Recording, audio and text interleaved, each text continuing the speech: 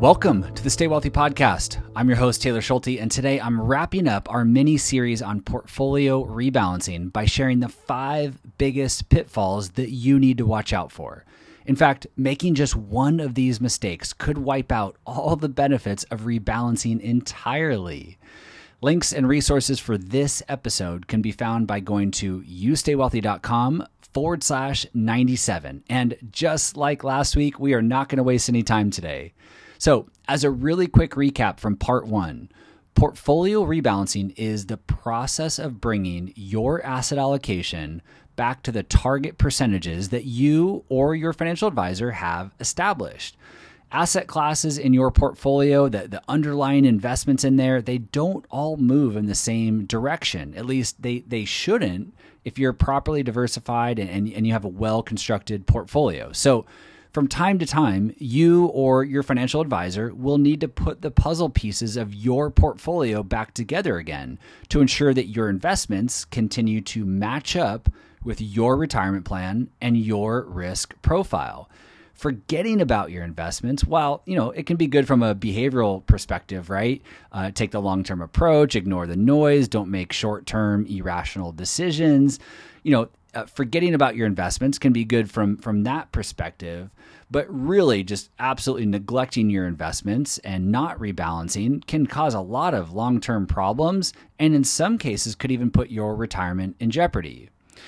As a reminder, the 2 main benefits of rebalancing that I talked about are, number 1, maintaining your desired risk level and asset allocation, and number 2, boosting long-term investment returns by rebalancing between asset classes that have similar risk-return profiles. For example, large cap growth stocks and international stocks, rebalancing between those 2 asset classes with similar risk-return profiles, research has shown can actually boost long-term returns.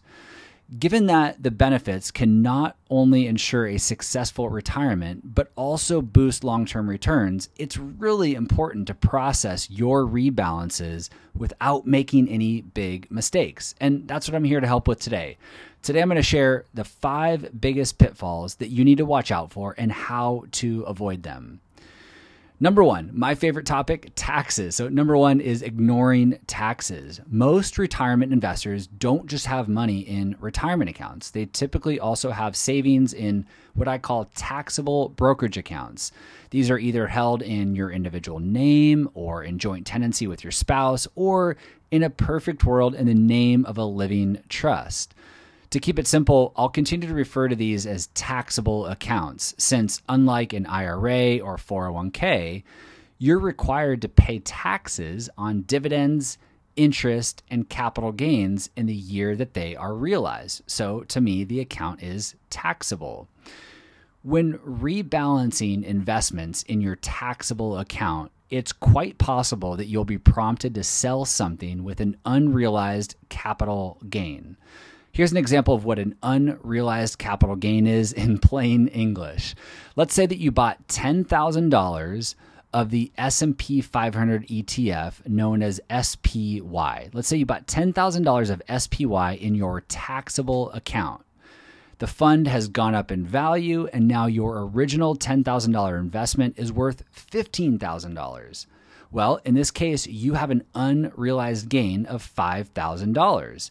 And if you sell some or all of your SPY fund, your S&P 500 ETF, you're going to realize some or all of the capital gains, and you'll be required to pay capital gains taxes on it this year.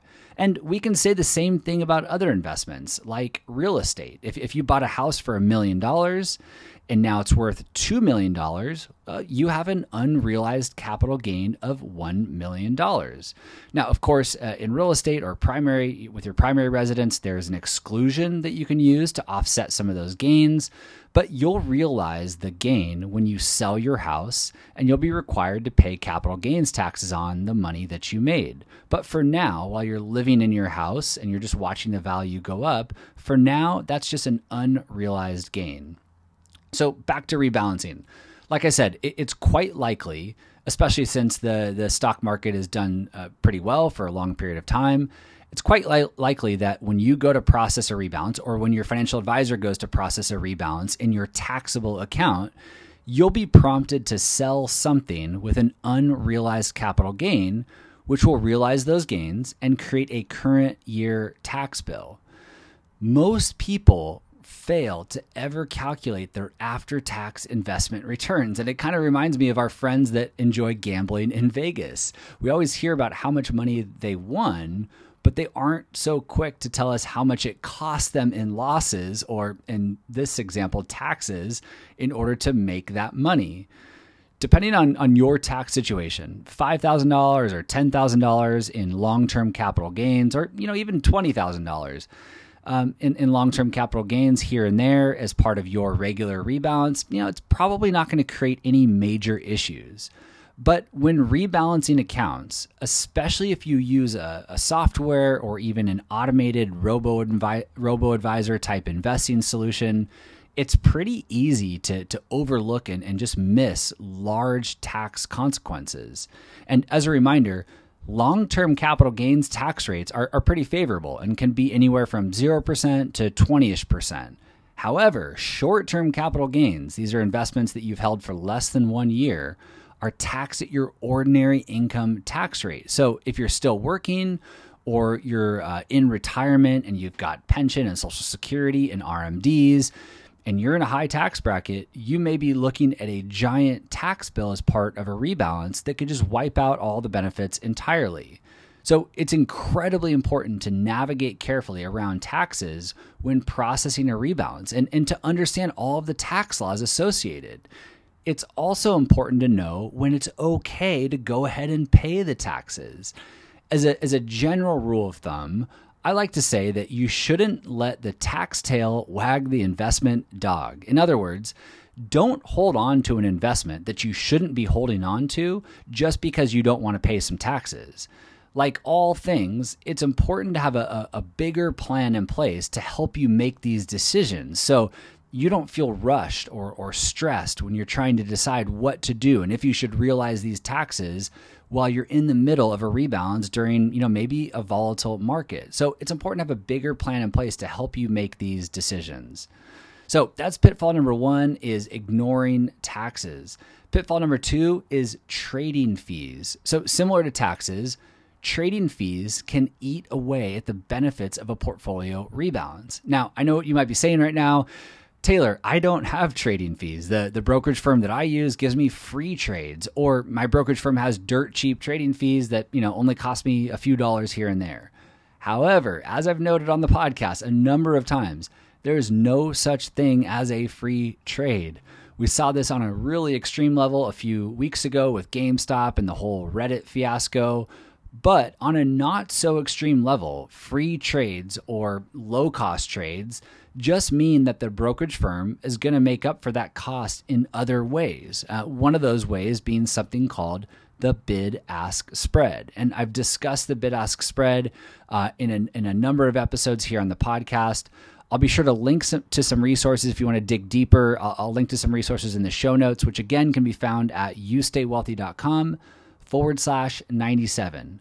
But for now, in short, when you buy or sell a stock or an ETF, there's another investor on the other end of every trade.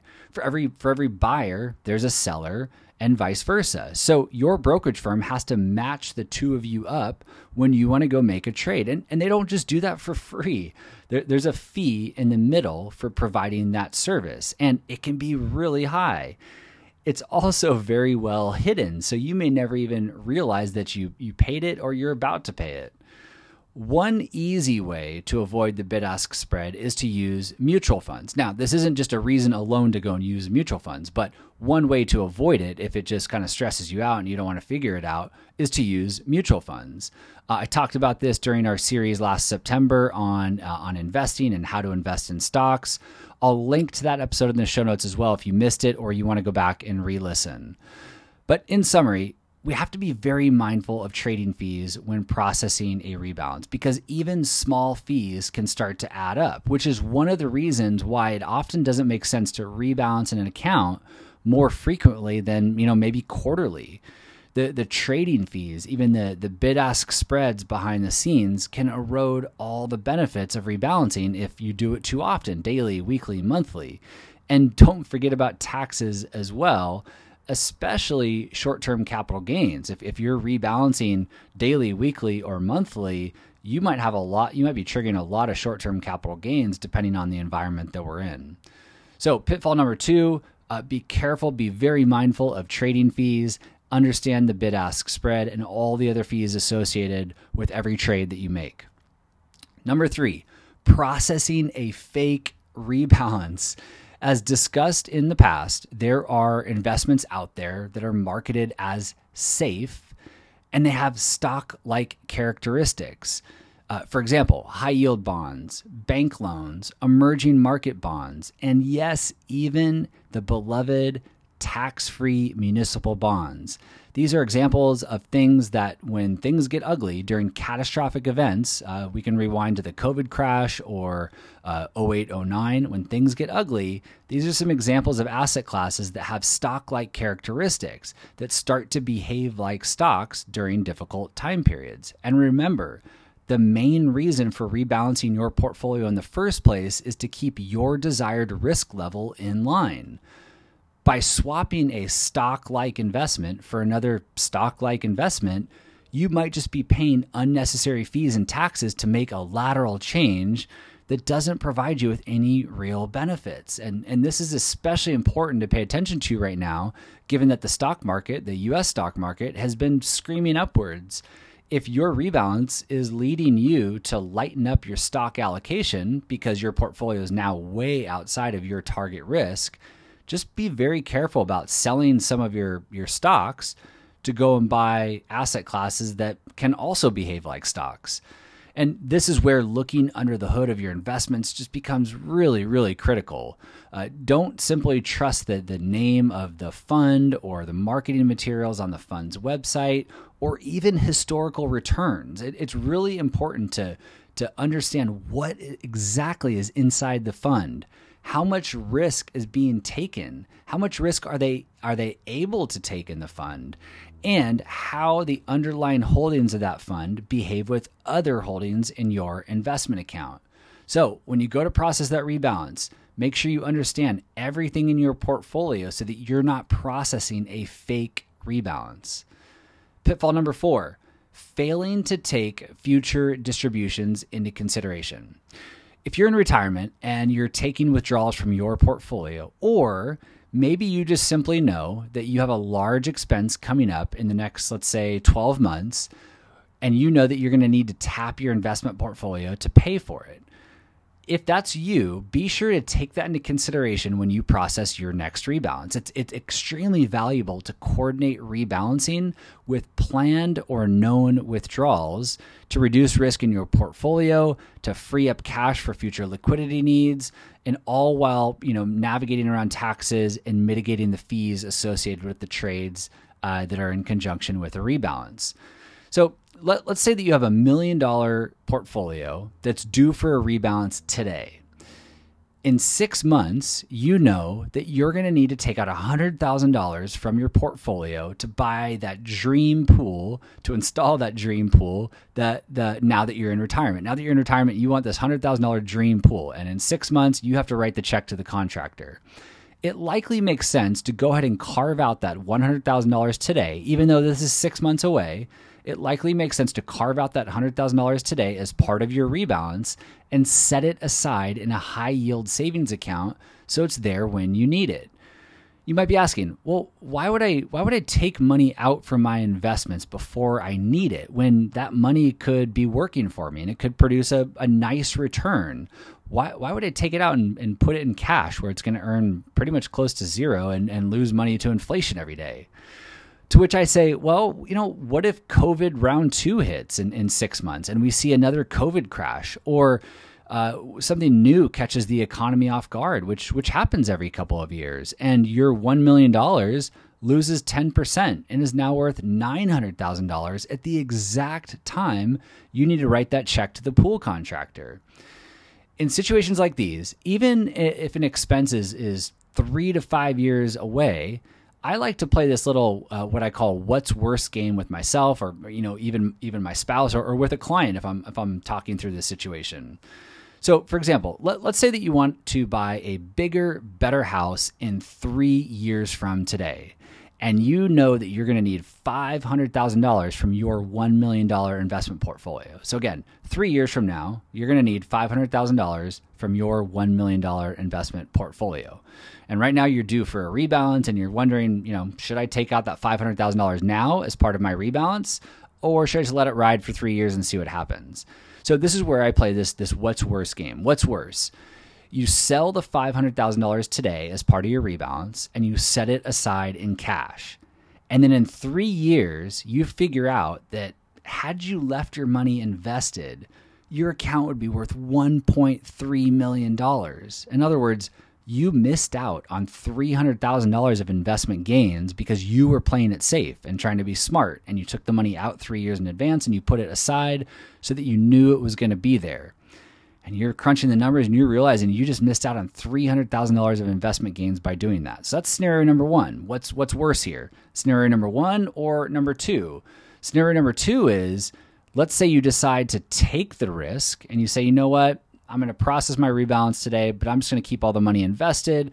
It's 3 years from now. What could possibly happen? Or even worse, it's 3 years from now. I'm definitely going to make money in 3 years. But let's say the opposite happens. And at the end of 3 years, your $1 million is now worth $700,000. And you're supposed to buy that house. That could really hurt. Now, only you can decide what's worse here. In that second scenario, you might conclude through a conversation and talking with your spouse, you might conclude that, you know what, if that were to happen, it's not that big of a deal. I'm not in a huge hurry. We love our current house. We don't have to have that next house. So if that were to happen, we would just wait for things to recover and we would put our new house on hold. That might be how you feel. On the flip side, you might say, no, I need that money in 3 years. I cannot risk it. Then that might feel worse and you might choose option one. So you can play that game with yourself as you think through this. And it doesn't have to be $500,000. I play this game whether it's $50,000 or $20,000.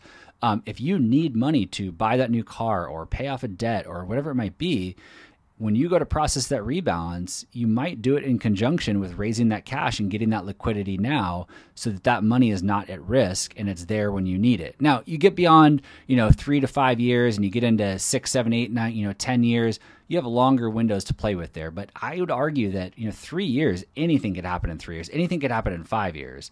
And in reality here, let's be honest, anything could happen in 10 years. We've seen plenty of lost decades where there's 10 years of no returns or even slightly negative returns. So depending on your asset allocation and how much risk you have, that window might need to be 10 years or more. Only you can crunch those numbers or your financial advisor. So in summary, it's important to think through your future plan distributions and liquidity needs so that you can process them in conjunction with a rebalance while you're reducing risk and mitigating fees and taxes through that rebalance. All right. Pitfall number 5 is failing to stick to your plan. Whenever us human beings are at the wheel, we can easily get in our own way. And it's really easy for that to happen when it comes to rebalancing. For example, let's say that today is the day you're supposed to process your rebalance, but the market is doing so well, you just got a bonus at work and you're feeling really good and you don't really want to reduce risk in your portfolio through this portfolio rebalance that you're supposed to do today. You think that things are going to continue to go well, and you just want to keep it in the market. You don't want to process this rebalance. So you decide to skip it, and you're just going to wait a little bit longer. You're going to wait a week or 2 weeks or 3 weeks, or just kind of feel it out. Similar to my buying a house analogy, this can really end in one of two ways. And so you could consider playing the what's worse game here. However, I would probably argue that the what's worse game really isn't very fitting for this example, because creating a rules-based systematic rebalancing plan is wildly important and critical in order to reap the long-term benefits of rebalancing. The second that you veer off track and you try to time things, or your financial advisor tries to time things, and you or your advisor second guesses the system that you put in place, that's where you can get yourself into trouble. Investing is a long-term game, and you have to be careful about making short-term, emotional, sometimes irrational decisions that can disrupt the benefits of being a smart long-term investor. Create a systematic rebalancing plan and stick to it through thick and thin. Remember, the asset allocation of your investments shouldn't change unless your investment policy statement changes. And your investment policy statement shouldn't change unless your financial plan changes. So the next time you get into the driver's seat and you think about turning left when you're really supposed to be turning right, ask yourself, has anything changed? Has my financial plan changed? If not, stick to the plan, stick to the system that you put in place, and get out of your own way. For all the links and resources mentioned today, head over to youstaywealthy.com/97. I hope this 2-part series on portfolio rebalancing was helpful. There's a lot more that we can dive into in the future. As always, thank you for listening, and I will see you back here next week. This podcast is for informational and entertainment purposes only and should not be relied upon as a basis for investment decisions. This podcast is not engaged in rendering legal, financial, or other professional services.